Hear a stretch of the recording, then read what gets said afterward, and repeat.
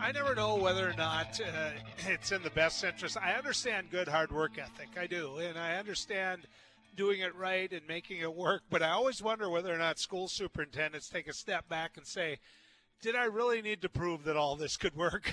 Because Rick Deagle is he's school superintendent in Kidder County, and he took on another big challenge. And basically he's heading up two schools, and they did find a way to make it work. And now he finds himself at least going into next year continuing basically a double job. And Superintendent Deagle, good to have you on News and Views.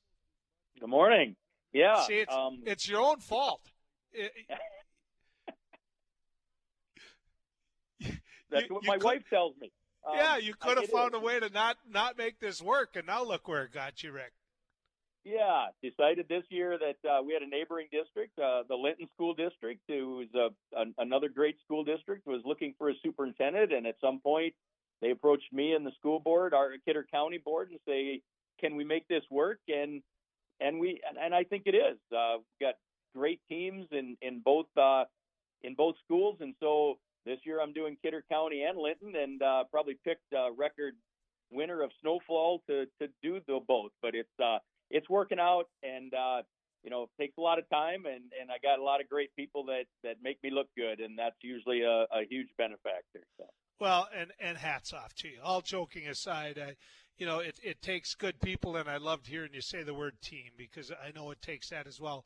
That isn't why I asked you on. I asked you on because you did something that is outside of the norm. You made perfectly clear in your letter to the editor that you don't ever involve yourself into politics until obviously it affects your school district and the funding of your school district and the property taxes in your school district. And you wrote a letter pointing out how disappointed you were that the North Dakota legislature is going forward with funding private schools. Can you talk to us about that? Yeah, I as you said, I normally try not to make myself, my political views known. I can make people angry enough by just not starting school on time or having school or whatever, so I try to stay out of some of those waters. But this year, House Bill 1532 passed the House of Representatives 54-40, and this is my 36th year in education, 25th year as a superintendent, and it's probably one of the most concerning bills I have. And it's not all like a superintendent perspective. I'll be honest, I'm coming from a taxpayer perspective as far as public funds going to private schools. However, that's not my main point. The main point is there's no accountability for that money that's going to private schools. And I think that's the issue that needs to be raised and needs to be questioned is why are we providing public taxpayer funds to private schools without accompanying accountability? Well, and as you also point out, there's certain things that happen in your school district or have to happen in your school district that private schools don't have to adhere to. I mean, you've got to take any and all. No matter how much expense goes along with it, you have to take any and all. Private schools don't have to accept certain students. And talk to people about that, Superintendent Deagle. Yeah, I think in my mind, a legislature's most basic function is to tax people, take that tax money, provide it to support programs that they feel are important, and then hold those programs accountable to make sure that the tax money was used the way that it's intended. However, House Bill 1532 does not do that. It, in my mind, does the opposite of that. For example, $24 million is going to be provided to private schools to help fund their education with little or no accountability that goes with it. The Light of Christ Catholic schools in Bismarck will receive $2 million.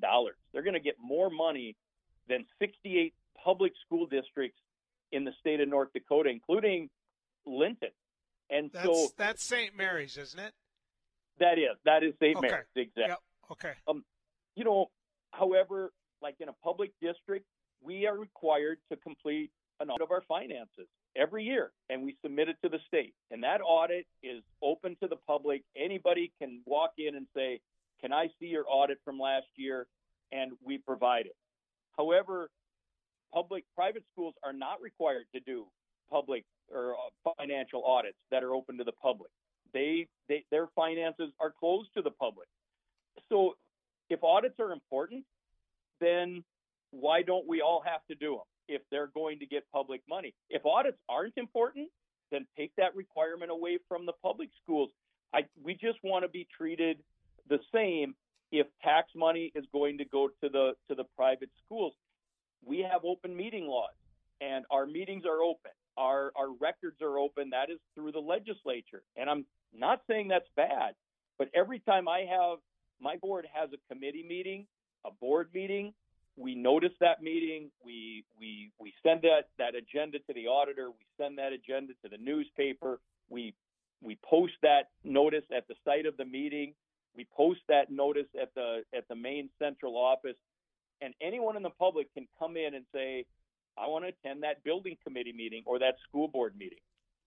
If that's important, then why don't privates have to do that if they're going to start receiving my tax money? And I say mine, it's like mine. Like, I'm not talking as a superintendent. They don't have to, none of their meetings are required to be open to the public.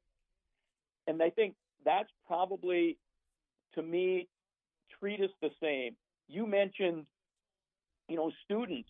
We accept every student who lives in our school district, no questions asked.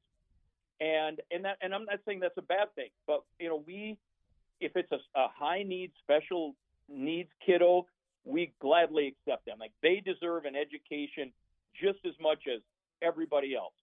It's just that their education might be in a little different way, and it probably costs a little bit more than what other students' education costs. That parent comes in, that kid comes in, we provide them an education. If we can't provide them in the rural schools, we then work with the parents and maybe the Ann Carlson Center, for example, and we provide that education, and we're responsible for paying that education up to 4.5 times the average cost of education, which is $60,000. So I get $10,000 from the state, and I got $60,000 going out to educate that kiddo, and that's great because that student deserves that education as much as anybody. However, they're not the same rules. Private schools can say, we don't want you in our school. We refuse to service you. We refuse to allow you to attend our school. I've got friends that have been private school superintendents, and they said the biggest difference is they can call a student in and the parents in and say, you're really not our kind of student. We really, it's not working out. You need to go to the public school. And again, it's not a bash on private schools.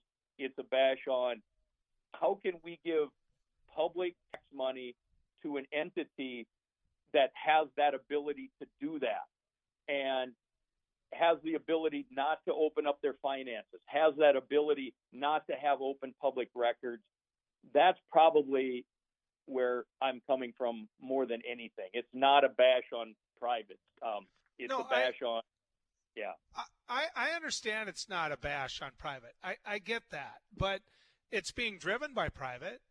I mean, it is, Superintendent Deagle. It's being driven by private schools wanting public dollars. And so I'm going to ask you this way, because the folks in Kidder County right now know what their property tax is. They've got to pay it up for sure by March. Many of them have paid it already, and many of them scratch their head.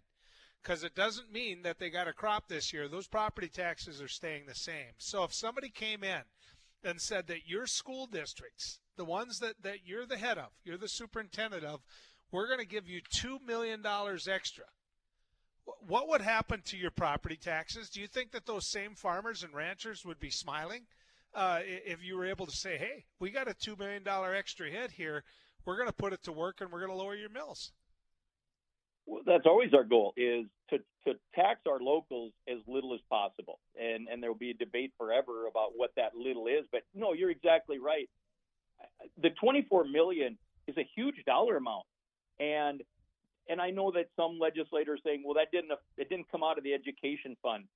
I don't know. I don't know that I probably agree with that. Like, then give us another $24 million. I mean, it's just like, that did. We fought really hard over the years for increases in per pupil payment. We went 3 years in a row. Over the last several years, we went 0% increase, 0%, 0%, 2%, 2%, 1. Shockingly, 1% per pupil payment across the state equals $24 million. I mean, it's just like, that is a huge deal. And when you're taking that money away from our locals, then our answer is to cut programs or increase taxes. Yeah. Superintendent, thank you. I know, I read the letter. I know that that it's almost suicide to even bring up something like this as a superintendent, because you've got people in your district and they're going to say, hey, you're injecting yourself into politics. But in the end, it comes down to dollars and cents. I don't think it's politics on your end. I don't think it is at all. I think it's just budget. It's audit. It's everything else.